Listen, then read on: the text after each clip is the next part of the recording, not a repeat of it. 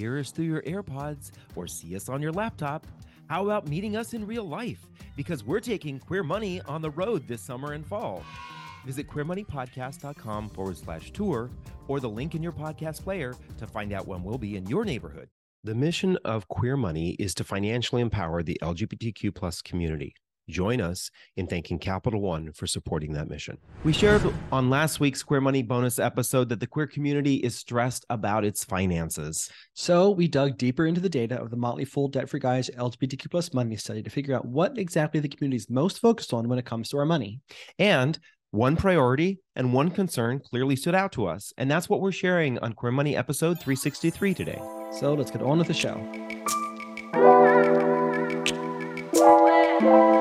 Last week, we shared how 2 out of every 3 LGBTQ folks stress about money at least once a week. What's stressing us out? Well, inflation and outliving our money are 2 leading causes. Right. Most respondents to the Motley Fool Debt-Free Guys LGBTQ plus money study said that making enough money to live on was their biggest financial concern. And keeping up with the cost of living was their biggest financial priority. So we've got 2 solutions to help you better with both of these. All right. So the first one, and again, similar to last week's episode, we're going to focus on basics here because basics will fix the majority of our financial woes. So the first one here is to increase your income. Many people would say, well, duh. But the reality is that even with sky high inflation right now, there's never been a better time to increase or diversify your income.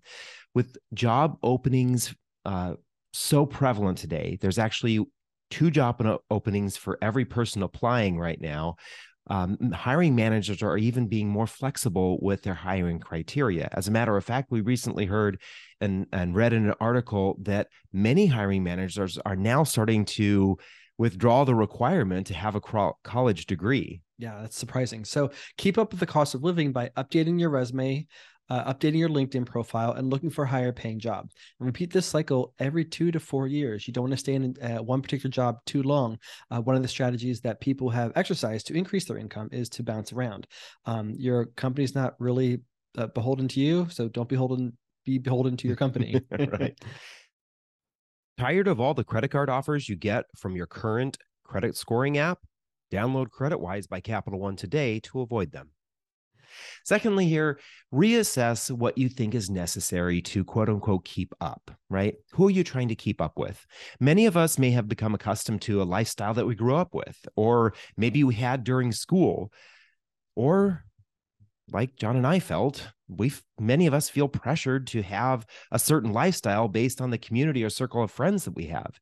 It's okay, 100% okay, to live the lifestyle that fits your income. So if your friends can't deal with that or your family can't deal with that, they're not really your friends. And you may want to question some of the motives of your family. Right. Bye. See you next Thanksgiving. Hitting both of these at the same time is a surefire way to keep up with both the cost of living and put towards alleviating financial stress through building an emergency savings account, paying off debt, investing in the future, whatever it is that you need to do to decrease your financial anxiety. So stay tuned for your Queer Money takeaway from this episode. Thank you for listening to another episode. Here's your Queer Money takeaway. Make the commitment. As the last episode of the year, and as much as the data from the Motley Fool Debt-Free Guys LGBTQ plus money study suggests, many LGBT folks aren't in the best financial position or could be in a better one. Make this next year the year that you finally get on a solid financial foundation.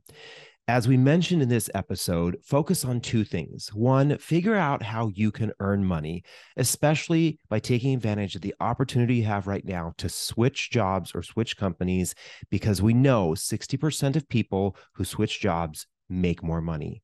Secondly, it's okay, and remember to live a lifestyle that you can actually afford.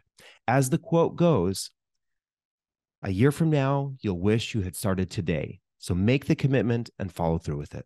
Then join us next year as we dive into the 8th calendar year of the Queer Money podcast. Can you believe that? We're planning on having more exciting guests and way more helpful information than ever. So let us know in the Queer Money Facebook group or by emailing us at questions@debtfreeguys.com if there are any guests you'd like us to interview or topics you'd like us to cover. We make the Queer Money podcast for you. So with that, have a happy new year. Start your journey to financial independence with a checking and savings account that doesn't nickel and dime you with fees. Get a Capital One 360 checking or 360 performance savings account at Capital One today. From Los Angeles, California to Winooski, Vermont, we're taking Queer Money on the road.